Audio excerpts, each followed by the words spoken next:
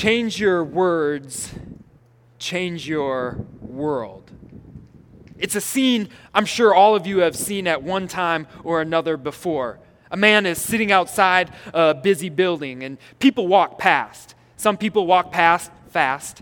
Some people walk past slow. Some people are chasing their kids. Some people are having a cigarette. But this man sits there. He sits on a piece of cardboard, holding another piece of cardboard. And if you read the sign, the reason becomes apparent. The sign says, "I'm blind, please help." Some people walk past and throw some change, but by and large, the response is underwhelming. Some people walk the long way around him. Some people ignore him altogether. But then one lady steps up and she grabs the sign out of his hand, takes a marker out of her purse, writes something, and hands it back. Soon, the response is, overwhelming. People start throwing change so fast his jar fills up. This goes on throughout the afternoon, and no longer it can fit in his jar or his hat. He's using his bag, and it keeps coming. At the end of the afternoon, the same lady returns, and he asks her, "What did you do to my sign?" She said, "I wrote the same, but different words." The sign that once said, "I'm blind, please help," she wrote, "It's a beautiful day out, and I can't see." Change your words, change your world. It's a pretty catchy saying, right? But is it true? Do words really change your world? Scripture has something to say about the power of words. Proverbs 12, King Solomon says this. He says, "Reckless words pierce like a sword, but the tongue of wise brings healing." I think we've all experienced that before, right? We've said reckless words that have pierced and caused pain. Maybe it's angry words to a child, disrespectful words to a parent, deceitful words to a coworker, words that are maybe half-truths or no truths at all, but told to paint ourselves in a better light. Maybe it's what we didn't say. Maybe we kept our mouths shut when we should have spoken a truth into someone's life. But on the same coin, other side, we know the power that positive words can bring. A word of love from a parent to a child, returned with a word of admiration from that child. A word of encouragement from a coworker, a boss, or a coach, or a classmate can change your day. Loving words written on a note card or whispered in the ear of a husband and wife, a boyfriend or girlfriend. Wise words said from a grandparent or someone we really respect. Change your words, change your world. I think it's true. And I think we all know the power of words, and it's one or the other. Either they pierce or they heal. But tonight we're going to look at Jesus' words, and Jesus' words just do one thing. They heal. From the cradle to the cross, all of God's words, all of Jesus' words were meant for your good. They were meant to heal you. For 2,000 years, Jesus' words haven't changed, and yet they continue to change us. Tonight, we're going to look at a lot of different words from Jesus. Words of hope, words of peace, words of promise, words of comfort, words of love, and words of forgiveness. Our first word from the cross comes from Luke chapter 23. As the soldiers led him away, they seized Simon of Cyrene, who is on his way in from the country, and put the cross on him and made him carry it behind Jesus. A large number of people followed him, including women who mourned and wailed for him. Jesus turned to them and said, "Daughters of Jerusalem, do not weep for me, weep for yourselves and for your children. For the time will come when you will say, 'Blessed are the childless women, the wombs that never bore, and the breasts that never nursed.' Then they will say to the mountains, 'Fall on us,' and to the hills, 'Cover us.' For if people do these things when the tree is green, what will happen when it's dry?" 2 other men, both criminals, were also led out with him to be executed. When they came to the place called the Skull, they crucified him there, along with the criminals, one on his right and the other on his left. Jesus said, "Father, forgive them, for they do not know what they are doing." This is the gospel, the good news of our Lord.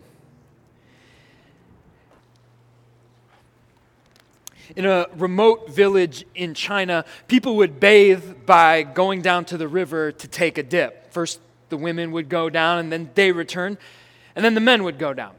On one occasion, the men were bathing in the river, and one man went out into the middle of the river and was swimming, and his leg began to cramp up. Then the other one, and soon he started to drown. Mr. Ni was an elderly man in the village, and he saw all this taking place from the shore, and so he motioned over to one young man who was an excellent swimmer to help him, to save him, to go in after him. But the young man didn't move. Mr. Ni became agitated. He started to yell at the young man. He said, "Do something, jump in, save him." But he didn't move. Mr. Ni began to hate the young man. His voice started to raise as he yelled at him to jump in and do something, and the voice of the man who was drowning began to get fainter and fainter until at last, what seemed like the very last time, he shouted and went under. And in a flash, the young man jumped in, grabbed him, saved him, brought him to shore, where both of them were safe and sound and alive.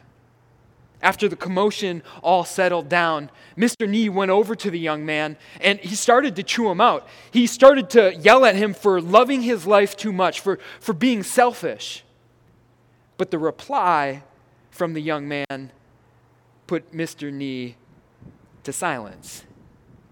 He said if he would have jumped in any earlier, the drowning man would have grabbed him with a death grip and they both would have drowned.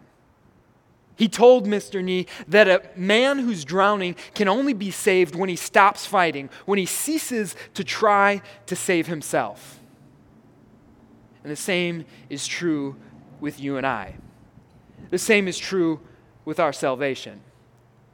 We're all drowning in sin. We're all drowning in selfishness. And until we stop trying to save ourselves, until we cease trying to do it by our own power, we can't be saved. Two men were crucified on the cross next to Jesus, one on his left, one on his right. Both men were criminals. Both men heaped insults together with those who were crucifying them at Jesus, but then all of a sudden one man stops. And in a moment of despair, in a moment, call it desperation, or just recognizing his own position of damnation, he stopped. And in that moment, and not a second before, we get to see the amazing grace of our God. We get to see the incredible, unconditional, no strings attached love of our God when this man turned to Jesus and with a simple plea said, "Remember me. Remember me when you come into your kingdom." And Jesus told him, because you've stopped. You've stopped fighting. You ceased trying to do it yourself. Today, you'll be with me in paradise.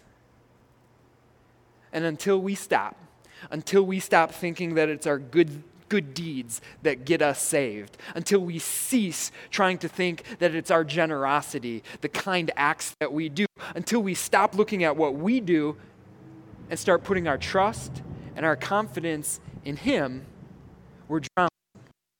The moment we do that, the moment we look to Him and stop fighting ourselves, even stop trying to push off of God to put ourselves up a little higher, promise, you will be with me in paradise. Jesus' second word from the cross is from Luke chapter 23. The people stood watching, and the rulers even sneered at him. They said, "He saved others, let him save himself if he is God's Messiah, the chosen one." The soldiers also came up and mocked him. They offered him wine vinegar and said, "If you are the king of the Jews, save yourself." There was a written notice above him which read, "This is the King of the Jews." One of the criminals who hung there hurled insults at him. "Aren't you the Messiah? Save yourself and save us." But the other criminal rebuked him. "Don't you fear God," he said, "since you are under the same sentence? We are punished justly, for we are getting what our deeds deserve. But this man has done nothing wrong." Then he said, "Jesus, remember me when you come into your kingdom." Jesus answered him, "Truly, I tell you, today you will be with me in paradise." This is the gospel, the good news of our Lord. Larger than life. It's an expression we use to describe people who possess personalities or characteristics that are impressive, that are outsized, that are maybe not personalities or characteristics that, normal people have. But every once in a while, someone who is larger than life, maybe a world leader or a celebrity, a professional athlete, an actor, they do something that catches us by surprise. They do something that makes normal people stop and be able to relate. Maybe it's hearing the story of Rad Gerard, the young phenom, snowboarding phenom that won the United States' first Olympic gold medal this past Winter Games. Did you hear the story? The morning he won gold, his alarm roommate had to wake him up. Yeah, been there before, right? Or maybe it's seeing a picture of Beyonce at the last music award show. There she is, sitting in the front row next to Jay-Z, her husband, and she's got her daughter that she's trying to corral, and in one hand she has the juice box, and in the other hand she has the gummy bears, and she's trying to just keep her daughter all together. And you're like, yeah, that's kind of like me at church. Well, there's nothing that makes us be able to empathize and sympathize with larger-than-life characters quite like seeing them go through difficulty. Just about a year ago, just a few weeks before my son was born, I was sitting and I was watching the late-night host, Jimmy Kimmel, give a very emotional, tear-filled monologue as he described a situation that was difficult for him and his wife and his family. Just 10 days earlier, his son was born, and at 3 days old, his son required open-heart surgery. Larger-than-life personalities or people often do things that make us stop and feel as though we can relate to exactly what they're going through. Some people might say that Jesus was larger than life, but maybe that label doesn't really fit when we're comparing snowboarders and singers with the one who is the way, the truth, and the life. And yet on the cross, Jesus does something from a place of difficulty and pain. He does something that proves, after all, he really is just like us, human. There on the cross, Jesus speaks to his mother. And the words he speaks to her, they might surprise us. They might seem a little bit impersonal, a little bit cold. He doesn't call her mom, mother, or even Mary. He calls her woman. But he did it for a very significant reason. He did it to make a point. That the most important parent-to-child relationship there wasn't the sonship that he had with her, but it was the sonship he had with his Father in heaven. There on the cross, Mary watched her baby boy die, and he told her to dry her eyes because he was dying on that cross as more than just her son, but her Savior from sin. Jesus would help her way more by the cross than he would from the cross. You see, on the cross, he put her in the care of his good friend John. And the care that he provided in doing that, it would only last a lifetime. But the care that he won for her would last an eternity. Greater love knows no man than this, that someone should lay down his life for his friends, for his mother, for you, and for me. Jesus' third word from the cross is from John chapter 19. When the soldiers crucified Jesus, they took his clothes, dividing them into 4 shares, one for each of them, with the undergarment remaining. This garment was seamless, woven in one piece from top to bottom. Let's not tear it, they said to one another. Let's decide who will get it. This happened that the scripture might be fulfilled that said, they divided my clothes among them and cast lots for my garment. So this is what the soldiers did. Near the cross of Jesus stood his mother's sister, Mary, the wife of Clopas, and Mary Magdalene. When Jesus saw his mother there and the disciple whom he loved standing nearby, he said to her, "Woman, here is your son." And to the disciple, "Here is your mother." From that time on, this disciple took her into his house. This is the gospel, the good news of our Lord. It's not good for man to be alone. It's one of the very first things that God, the creator of the world, said to Adam after he created him. It's not good for man to be alone. So he made woman. And whether you're a male or female, it's not good for you to be alone. And I'm not just talking about marriage. I'm talking about people in general. It's not good for us to be alone. Whether you're an introvert or an extrovert, it's great to be around people. And sure, we might need time to step back and maybe be by ourselves every once in a while. We all need people. God made us to be in community, to be with one another. It's why isolation is used as a punishment. Naughty children get sent to their room to be by themselves. Prisoners who do crimes are sent to solitary confinement. But did you know if that isolation goes on long enough, irreversible psychological damage can take place? Depression, anxiety, fits of rage, psychosis, hallucination, these things can all start if people are left by themselves long enough. Now, people need people. But even more than people needing people need God. You know, we don't see him, and so sometimes we forget, but he's here. What would life be like without God? Can you picture it? It's kind of an oxymoron. Life without God. Scripture tells us that in him we live, we move, and we have our being. What would it be like if there was no air that he created? What would it be like to wake up in the morning and not see the light?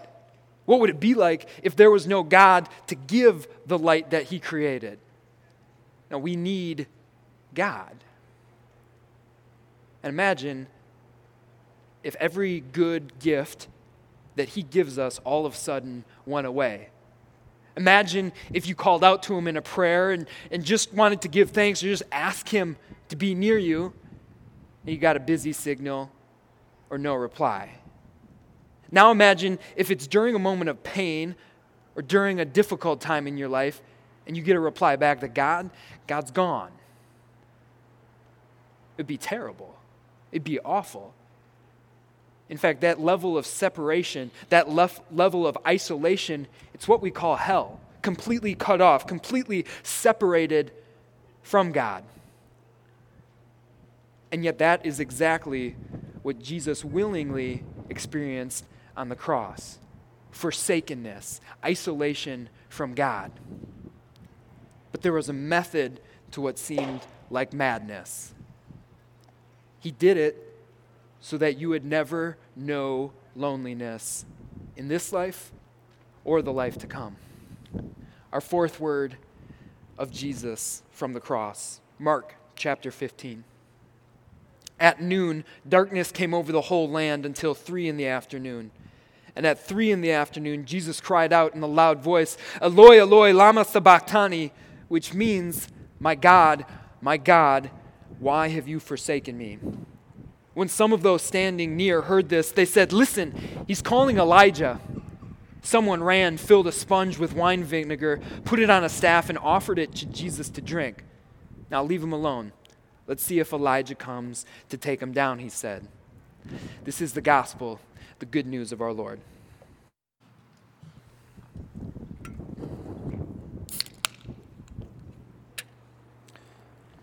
So right now, I have just two options. Either I can drink this really, really wonderful, refreshing drink, or I could not. I could set it down and I could leave it here, and after a while, the carbonation's gonna go, and maybe not today, but on most days, the soda would get warm, and no one wants to drink a soda that's warm and has lost all of its carbonation. It's distasteful. It's unsatisfying. And oh, how he wished there was another choice. Do you think Jesus wished in his human nature that he could avoid the whip that sank centimeters into his skin? Do you think he wished he could have avoided the crown of thorns being pressed on his head? Or his father forsaking him, his friends and his family leaving his side? Oh, you bet he did. And so the night before this night, the night on which he was betrayed, in the Garden of Gethsemane, he prayed, Lord, may this cup be taken from me. And then he added this, he said, but not my will, but your will be done. Because he knew what his Father's will was. His Father's will was for him to die.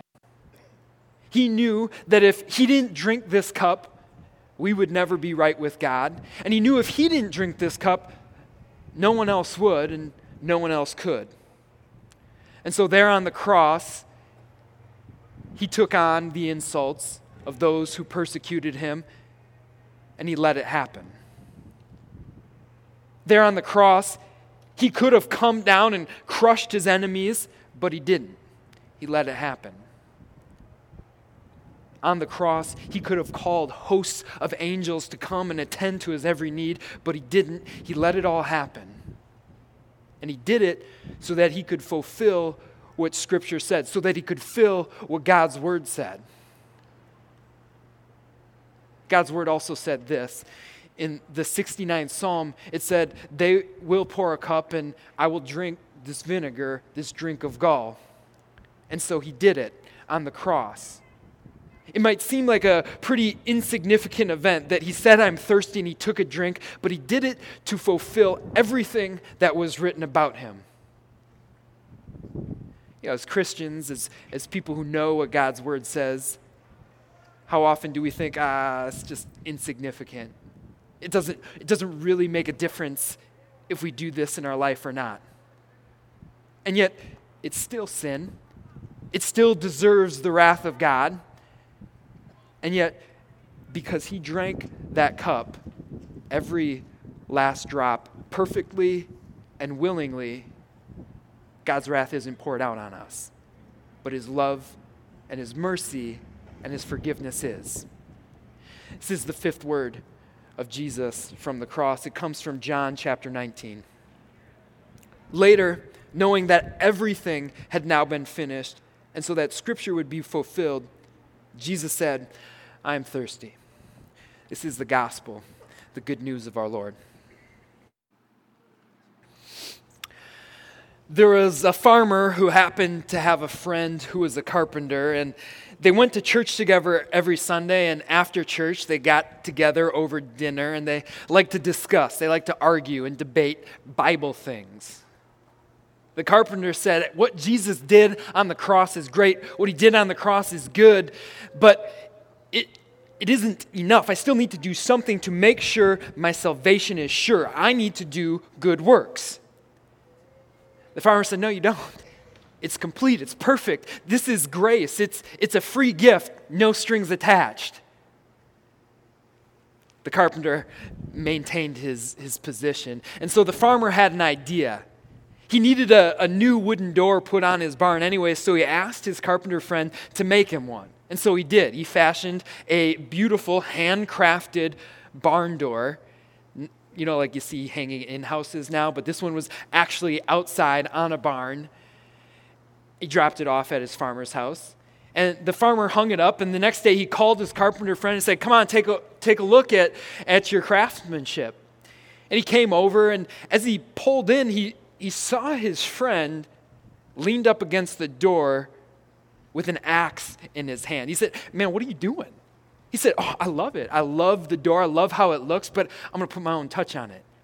And so he started to swing. He started to swing, and despite the carpenter yelling, stop, you don't need to do that, he did it anyways. He did it until the door came off the hinge. He did it until there was a gaping hole in the middle of it, and then he dropped the axe, and he looked at his friend. He said, what are you doing? It was perfect. It was finished. And he said, exactly. He said, exactly. That's my point.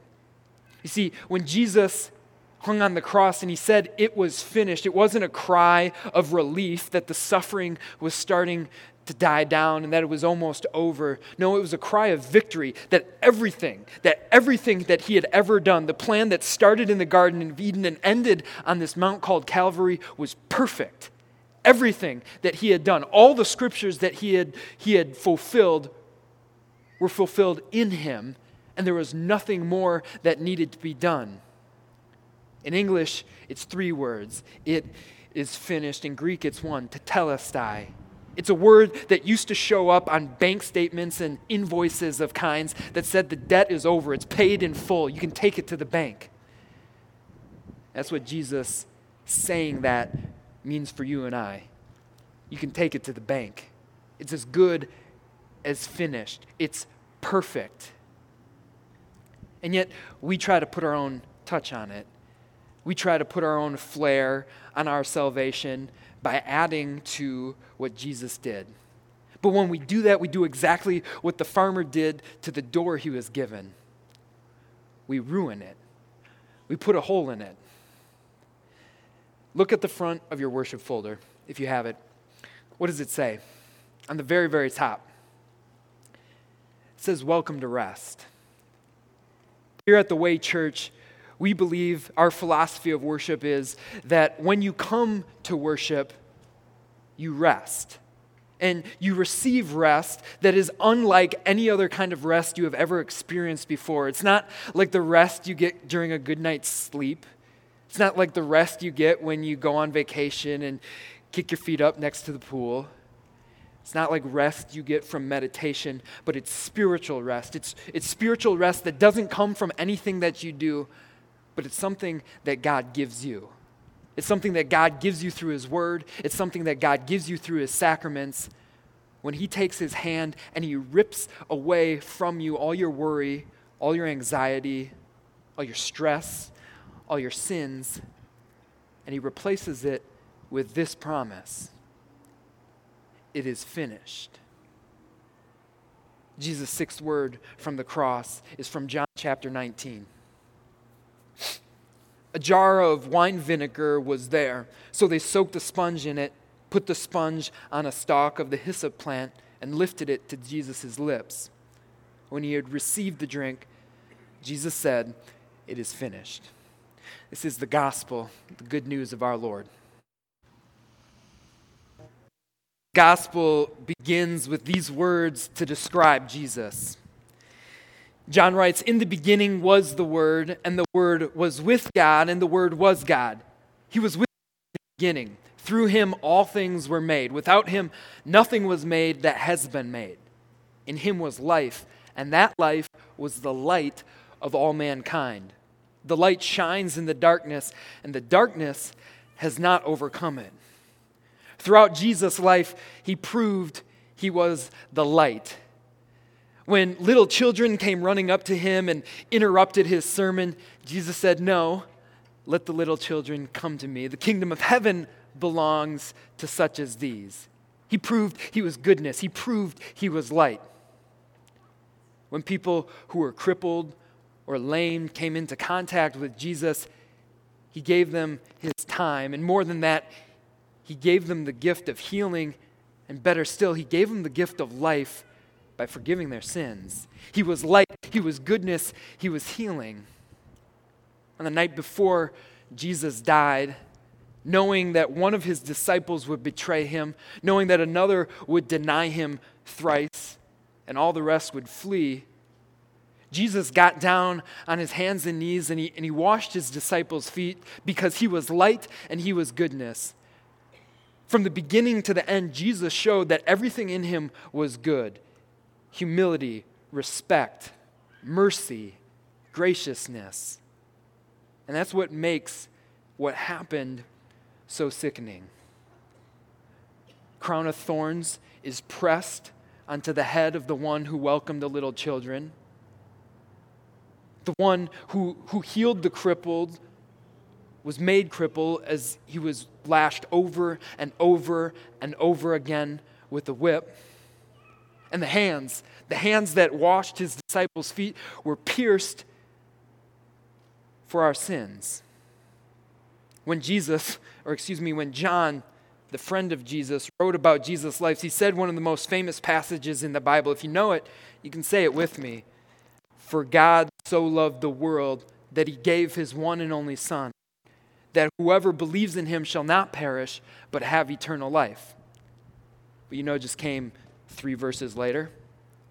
Well, John wrote these words. He said, light has come into the world, but people love darkness instead of light because their deeds were evil.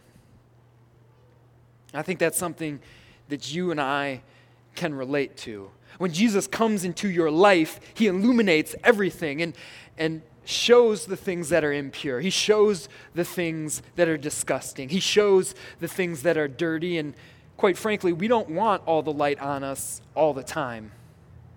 There's certain conversations we just don't want to have. There's certain sermons we don't want to hear at church. There's certain things we like doing we don't want to stop doing.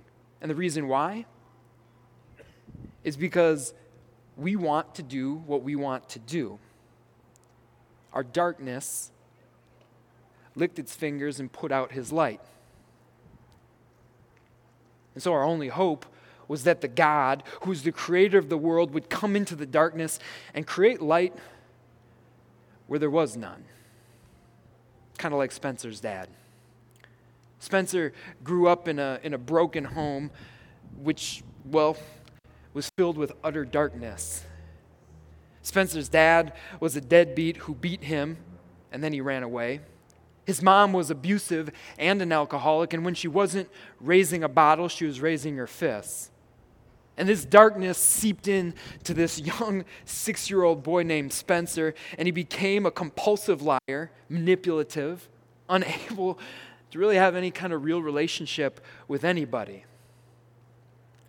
But then Spencer was adopted. He was adopted by a family who loved him, who showed him a love that he had never known, a love with their actions, a love with their words, a love with their discipline and their boundaries, a love with their gifts, and their conversations, and their entire presence of life. But it was too much. It was too much for Spencer. On one occasion, he borrowed his dad's comb and he forgot to return it. And innocently, his adoptive father asked him, Spencer, have you seen my comb anywhere? And because he was a compulsive liar, he lied and said, no, I don't know where it is. Then his dad saw it in his back pocket. Their eyes met, and Spencer knew that his dad knew that he lied. And so, used to his biological mother's reaction, he ran away. He ran down the hall, closed the door behind him, shut off the light, hid under the bed, and waited. He waited as he heard his father's footsteps come up the stairs.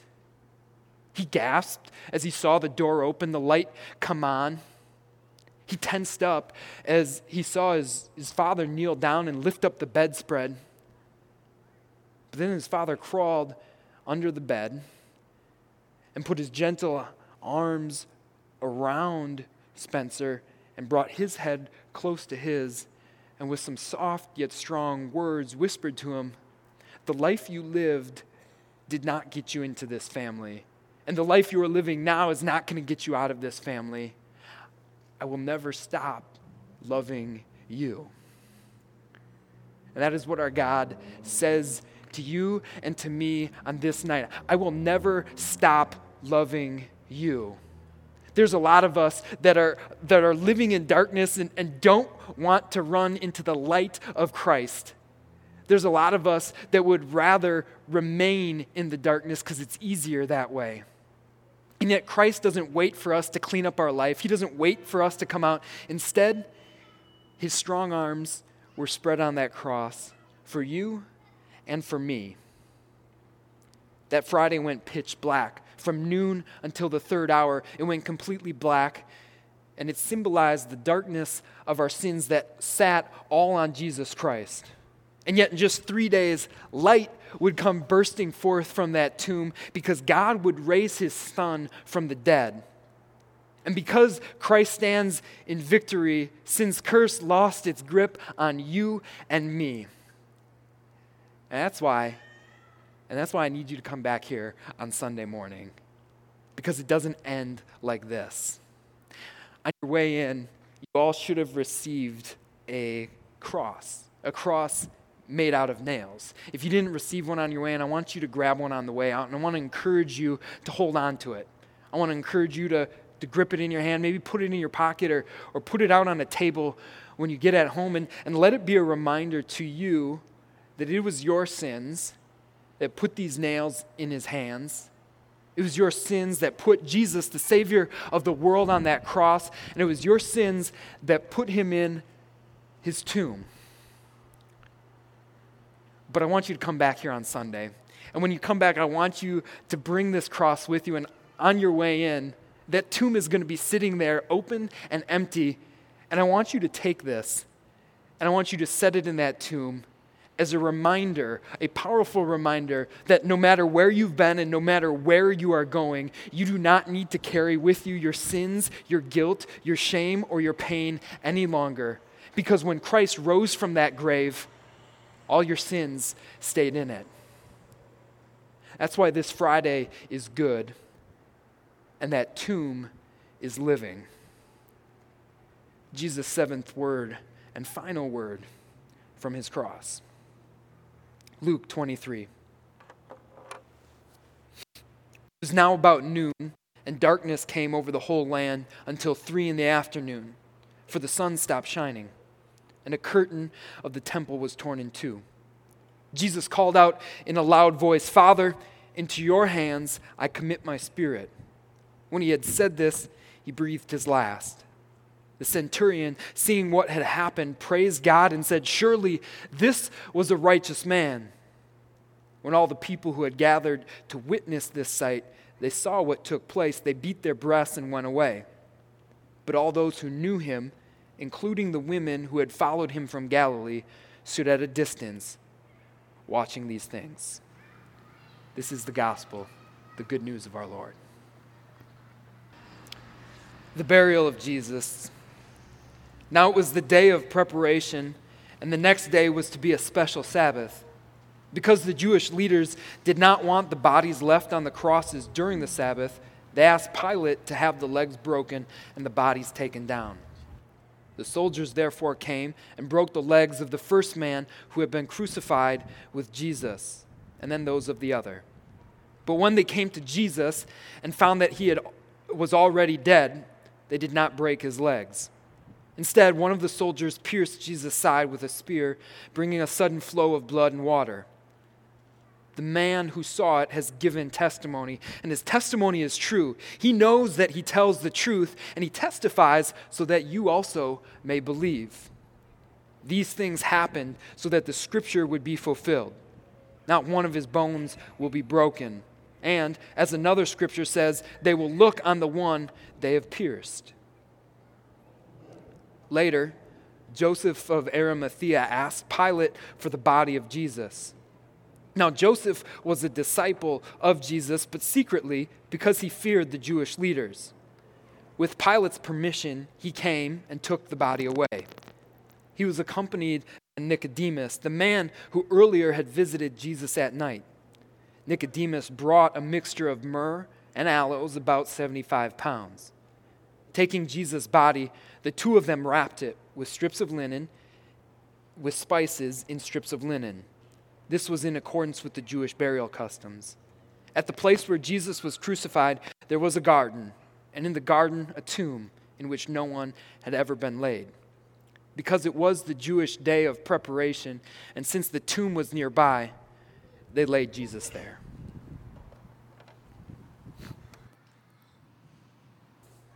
Lord Jesus Christ, Savior of the nations, in reverence, your people have stood beneath your cross and next to your tomb to remember your death. O Christ, you who were the friend of sinners, have mercy on us. O Christ, you who are the only hope of a lost world, have mercy on us. At your cross, you allowed us here to see the ugliness, the horror, and the misery that sin, death, and Satan brought into the world, and that you willingly took on yourself. Open our eyes to see that the punishment of death, the torments of hell, you suffered for us.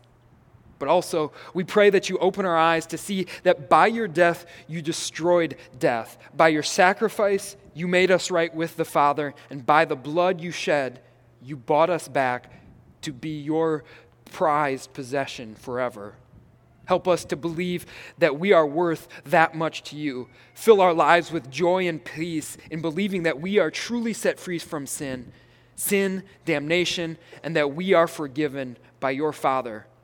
Help us to give our lives in thankful love to you who gave yourself for us. Amen.